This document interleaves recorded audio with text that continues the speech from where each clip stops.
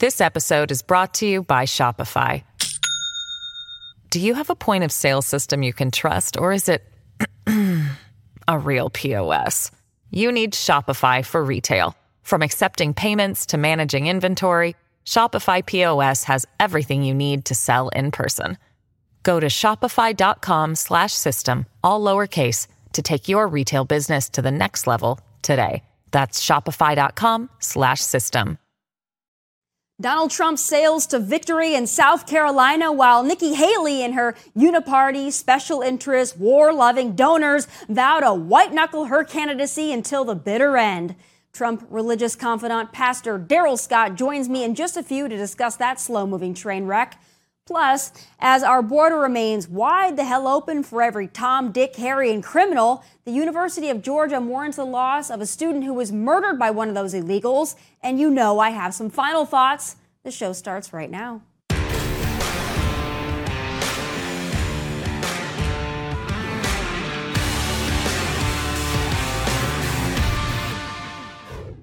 This episode is brought to you by Shopify. Do you have a point of sale system you can trust, or is it a real POS? You need Shopify for retail. From accepting payments to managing inventory, Shopify POS has everything you need to sell in person. Go to shopify.com/system, all lowercase, to take your retail business to the next level today. That's shopify.com/system. Listen, you've heard a lot of Trump speeches? Yeah, I mean, RIP the Reagan GOP. There's something so jarring about watching Lindsey Graham and Tim Scott, all of who condemned him after January 6th, lining up to do their best campaign rally impersonation and saying this is the most qualified man to be president. The night of January 6th, Lindsey Graham was saying he was, I'm done with him. Enough. I mean, listen, it is the greatest political comeback in history. Just 3 years ago, he was done in the party, and it only took a matter of months before he came back and handily won in Nikki Haley's home state. The folks over there at CNN are dumbfounded. They're triggered. They're downright shook that people in South Carolina and all over the country would vote for Donald Trump over Nikki Haley. But as for actual Republicans, this is not shocking at all. What is shocking is why the hell Nikki Haley is still in the race, or I guess more accurately, why her donors are willing to waste tens of millions of dollars on her. I said earlier this week that no matter what happens in South Carolina, I would continue to run for president. I'm a woman of my word. Oh, look, she reminded us she's a woman again. How refreshing. But the woman loses by double digits and she just keeps on going. But that's not resiliency. That's a well-funded ego. What concerns me most is who is really funding her. She keeps losing badly, and yet she's outraising Donald Trump. She spent almost $11.5 million on ads in South Carolina in the month of February, and that's over $10 million more than Donald Trump. Last month, she raised almost $3 million more than Donald Trump. She raises it, and she spends it, and she loses, but she's still in the race. But it's funny, and actually just as fun as it is to mock Nikki's epic losses, I'm still rather concerned, not about Nikki, but more so the folks that are voting for her and they're funding her. Because in South Carolina, despite losing to Trump, she still got about 300,000 votes. What will these folks do in November? Will they vote for Trump? Or will they vote for Joe or Gavin Newsom? Do we need to worry about these folks? Well, let me bring in Trump's senior religious advisor, Pastor Daryl Scott, to weigh in on all things South Carolina, all things Donald Trump, all things icky Nikki Haley that just won't go away. Pastor Scott, what do you think about Nikki Haley, and who do you think is funding her? Right now, I think this is a vanity project for Nikki Haley. She likes seeing herself on television. If you notice, every time she comes on, it's like she has a different makeup style, got her hair done. She likes being up there. She likes hearing herself talk. And it seems as if she's auditioning for a job in the private sector because they're simply throwing good money after bad.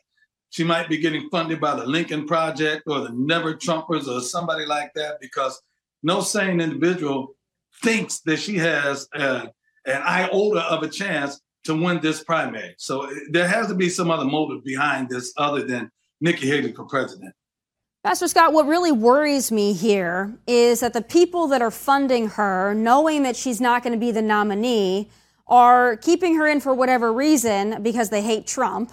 But then what happens when eventually it does end? Donald Trump is announced as our nominee. Where do these donors go? Where do these voters go? The voters are going to go with Trump. I mean, that South Carolina is her home state. She was supposed to carry at least a decent measure or a decent percentage of the vote there. So there's no need for alarm. You know, oftentimes feelings are ruffled. We saw that with the DeSantis supporters, but they come back around. And Trump is actually being conciliatory in his remarks. If you notice it, he was like that with DeSantis. And to be quite honest, everyone complained about Trump not being, quote unquote, presidential during his prior campaign, especially 2016. But he's being very, very presidential now in this campaign. There's not been any or a lot of inflammatory rhetoric to anger Republicans. They'll come around. They voted for Nikki. They knew she was going to lose. They voted for her anyway. They'll vote for Trump. They're not going with Biden. And we can't discount the fact that South Carolina is also an open primary state, that there might have been some Democrats in there just to try to throw a monkey wrench in the proceedings. Yeah, I hope you're right. I hope that they will vote for Donald Trump. But these Nikki Haley voters, they're not like DeSantis voters. To me, they're the complete opposite. They represent the old guard of the Republican Party, the more Bush, McCain, Romney type people. So I hope they'll vote for Donald Trump, but I'm not entirely sure. I don't know if it'll make much of a difference. But when you get 300,000 votes, obviously losing by a lot to Donald Trump, but that's still 300,000 people that I think we need in the Republican Party. So I'm hoping that they will come to their senses. I'm hoping that Nikki Haley will drop out. You know, she just keeps going. And one of the main things that she keeps saying is that, well, it's easier for her to beat Biden than it is for Trump to beat Biden. And I don't necessarily disagree with her when you look at the national polls, whatever. I think more Democrats would vote for her because she's not a threat to them. But that's exactly why I would never vote for her, because she's not a threat to the Democrat agenda. She is, in my opinion, the Democrat agenda. So it's not just about being Biden to have her in there. I don't want her in there under any circumstances. Would you be open to having her even in the administration? Because I'm hoping that that's a no-go. No, I wouldn't be open to that. I mean, he gave her a shot in the administration last time, and we see how that worked out. The one thing Nikki does not do is inspire anybody. I don't think she could beat Biden in the general. I think that voters would stay home rather than vote for her. She's just not inspiring. She's not a motivator. She's not one that causes people to be enthused about being an American citizen like Trump does. Trump does inspire enthusiasm in Americana. We're proud to be Americans. We embrace patriotism and things like that under President Trump. Nikki is just not inspiring like that. She seems to be self-centered, self-serving, and self-motivated. And she needs to just bow out gracefully while she has a chance and let us move on so we can focus on this general election. What do you think about RNC Chairwoman Ronna McDaniel, going away after Super Tuesday? That was rumored. Now it's seemingly confirmed that she will, resign and will have somebody else in that position. Donald Trump has been kind of a defender of her, has kind of come to her aid. A lot of people in the Republican Party, though, very unhappy with Ronna McDaniel, don't think that she's inspiring. Certainly, she's not been able to raise a lot of money for the RNC. What do you think? And do you think that Donald Trump's got somebody else in mind that you think is going to be a little bit more inspirational for the entire party to rally around? Well, the party will rally around him rather than an RNC chair. I like Ronna. Ronna is a friend of mine. I don't think she did a bad job. What I think is there are too many hands in the same pockets. I mean, you have all of these entities that come up now that are capitalizing off of what happened in 2020, and donors are only going to give so much to so many. And I just really think that a lot of donors that were contributing to the RNC were basically poached by other entities and began giving to others that had the rallying cry of, we need to save this country. And so it watered down her donor pool. And, here's the thing about it, and I see this in a number of different states. If we win an election, the candidate takes the credit. If we lose an election, either Trump is blamed or the RNC is blamed. And I don't think that's fair. A candidate has to own up. Either the candidate wins or the candidate loses, but I can't take credit for a win and not share blame for a loss. And that's where a lot of the candidates were. They want to place point the finger at Ronnie McDaniels and say, Ron is the reason why I lost. Or they'll say, well, Trump didn't do enough and I lost. When in actuality, the candidate just was not able to garner enough enthusiasm to gain those votes. Yeah, I don't disagree with you on that. I liked her initially. I do think, though, maybe she's not the best for the role. Everybody's got to know what their strengths and their weaknesses are. And I think that she had a big high, obviously, in 2017 with the victory of Donald Trump. But I think since then, she maybe has been in a little bit over her head. So I think it's time to get some new blood in there. We do need to raise some money. So I think that that's going to be important. I hope that there's somebody good waiting in the wings. I want to ask you about what everybody's talking about. And it's South Carolina, it's the country. Everyone's talking about the black vote, right? Everybody wants the black vote. Joe Biden needs the black vote. Donald Trump thinks he can get more of the black vote. There's been a lot of discussion about some of the things that might get the black vote. And, it's been interesting. I'm sure you find it interesting when, white folks talk about what gets the black vote. So I want to ask you, what is it that's going to get Donald Trump more of the black vote this go around than the last go around, and more than maybe even certain Democrats that might be running? Can the Republicans do it? Can Donald Trump do it? Donald Trump can. I think the best thing Donald Trump has going for him regarding the black vote is Joe Biden. Biden is horrible.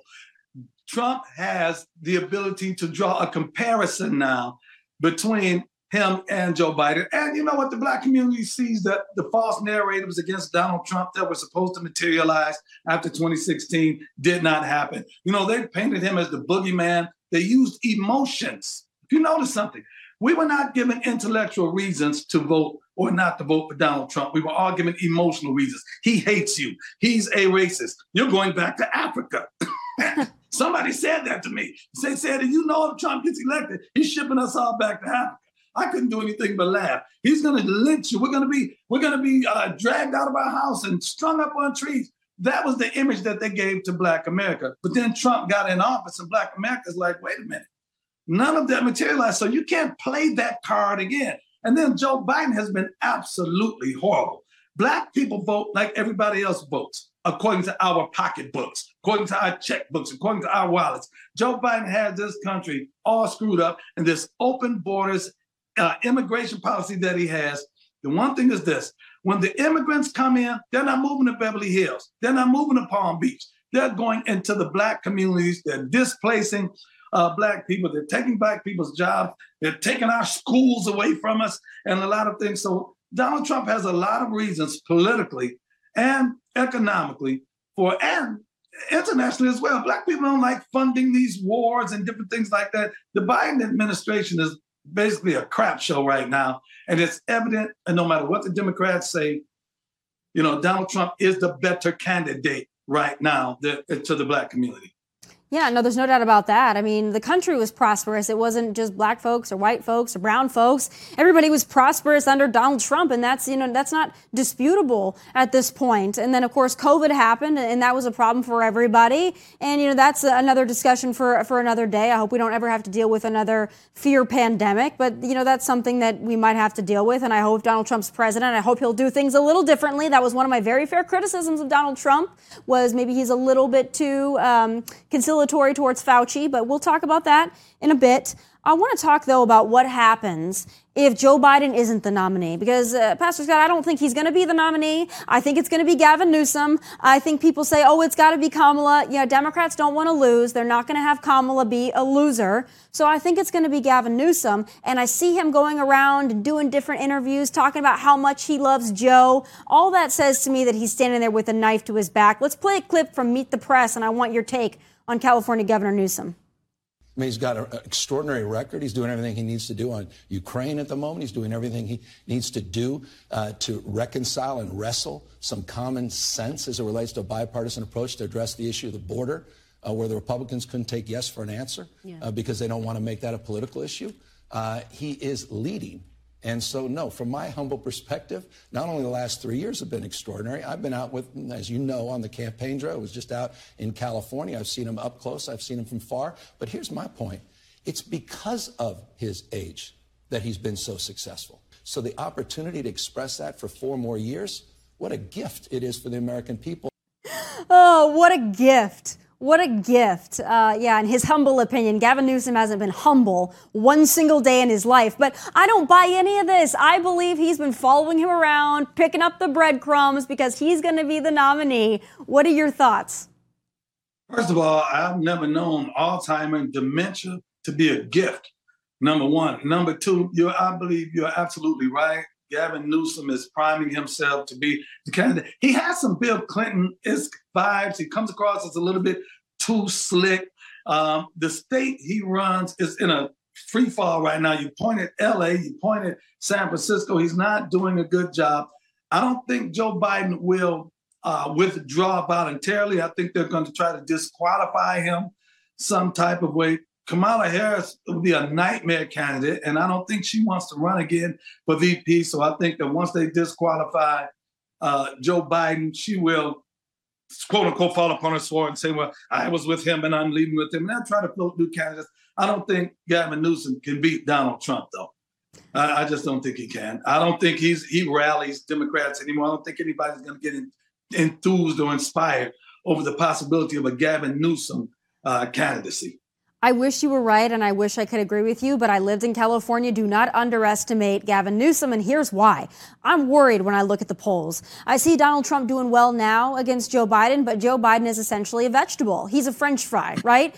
But he's still, in some places, Donald Trump is still within the margin of error, barely beating Joe Biden, who is a French fry. So I'm worried that you put up Gavin Newsom. His state is awful. He's slick Rick. He's maybe not super inspiring, but he's young and he can put a sentence together. So if I'm looking at the polls and it's looking like Joe Biden barely losing to Donald Trump, and then you put in Gavin Newsom, who is young, I'm worried, and I don't want to sit and I don't want to be overconfident because I think overconfidence is going to get us into a really bad spot. So what would you suggest we do? If it is Gavin Newsom, what can Donald Trump do to defeat Gavin Newsom, who, by the way, he's had some kind of nice things to say about in the past? Yeah, you're absolutely right. He said nice things about Gavin Newsom. Gavin Newsom has said nice things about him. I think, though, that he will be a more formidable opponent than Joe Biden simply because he doesn't have to run on Joe Biden's track record. Joe Biden's track record right now is horrible. So Gavin Newsom is going to be starting with a clean slate, nice-looking guy. He has the optics necessary. He looks, for whatever this means, he looks presidential. So you're right. I think he will be a greater challenge. President Trump will have to focus in on issues. He'll have to focus in on policy, and they have to focus in on the Democratic Party itself more so than the person of Gavin Newsom. And once again, he can point to the state of California and try to highlight the condition California is in and use that to counteract whatever statements that Donald or whatever platform that Gavin Newsom runs on. I do wonder, in the conversations that you've had with Donald Trump going into what we hope is going to be the next administration, he has had some issues with picking the wrong people. Have you had any personal conversations with him about just the people he surrounds himself with and maybe some better choices, what we hope will be the next go around? Maybe around we're in 2020, maybe around 2022. Actually, after the midterms, I was with him. And he hadn't announced that he was going to run again, but he told me he was going to run again. I knew it. And he said something to me that I thought was very profound. I think we were at Bedminster. I was over his house at Bedminster. And he said, the mistake, Donald Trump is not going to be one to admit to too many mistakes publicly. That's true. But he said to me, the mistake I made last time, I was trying to unify the party and bring people in that wound up backstabbing me. He said, if I go in next time, I'm taking my guys with me. And so I think that he knows. I mean, that's something he said to me in private. I don't mind saying it in public, but he said, that was the mistake I made. I had people, I acted upon recommendations and, well, you need to have this one, you need to bring that one, we're going to unify the party. They've been there, and he said, and they weren't on my side. They were actually working against me rather than for me. He said, but next time, I'm bringing all my guys in. Well, that's music to my ears. I like that. I think that he has good instincts, obviously, to get where he has in life. He's got good instincts. He needs to listen to them and clear all the other people out of the way. I'm hoping that he does that. I'm hoping for a big Donald Trump victory. We're all going to have to work really hard to make sure that happens. It's not going to be easy. I don't want anyone to think it's going to be. It's not. It's going to be a battle, but it's one that we have to fight. So we always appreciate you and the battle that you're fighting. every day? Last thing though, Tommy, you got to get you some of those blinged out Trump 45s. Could you get me some? Because I'm not like I could find them anywhere. I think those are reselling on eBay for like $8,000 or more. Have you gotten yourself some? No, but I'm asking for a pair. I'm not paying $5,000 for them. But if he's got some, I'm going to ask him for one. You know, Trump has always been a branding guy. He doesn't run. He doesn't have a sneaker factory, but he branded it to this. And there's some great collector's items. I don't think anybody be wearing them up to the gym to play basketball there, but there are some great collector's items. They're beautiful. I think they're beautiful. So if you get your hands on a pair, I'd love to get my hands on a pair. So help me out. If you can talk to the big guy, I would love some. I think they're great. I think they're beautiful. And that's not just because I like Trump. I think they're actually good-looking shoes, and they're great collector's items. So I hope you get your hands on a pair, and I hope that someday I do too. All right. God bless you. Thanks for having me on, too. As always, and I love your shirt. You're always coming in, giving us some pizzazz, which I love that about you as always. Thank you so much, and I'll talk to you very soon. God bless you. All right, folks, a 22-year-old nursing student at the University of Georgia was murdered by an illegal immigrant from Venezuela, and the left has blood on its hands. It's time for Final Thoughts.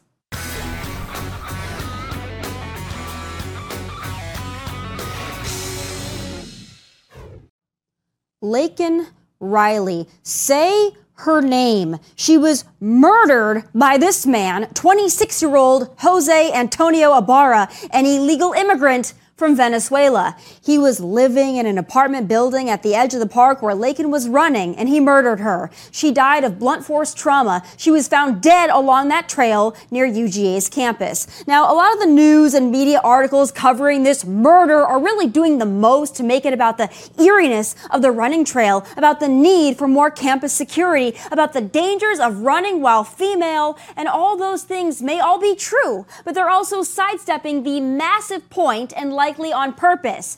Jose Antonio Ibarra is not only an illegal immigrant, he is a criminal alien who committed crimes in both New York and in Georgia. He may be undocumented, but his crimes are not.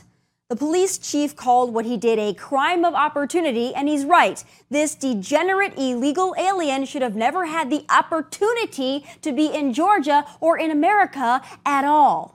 According to CBP documents, he crossed illegally in September 2022 through El Paso, but was released due to lack of detention space.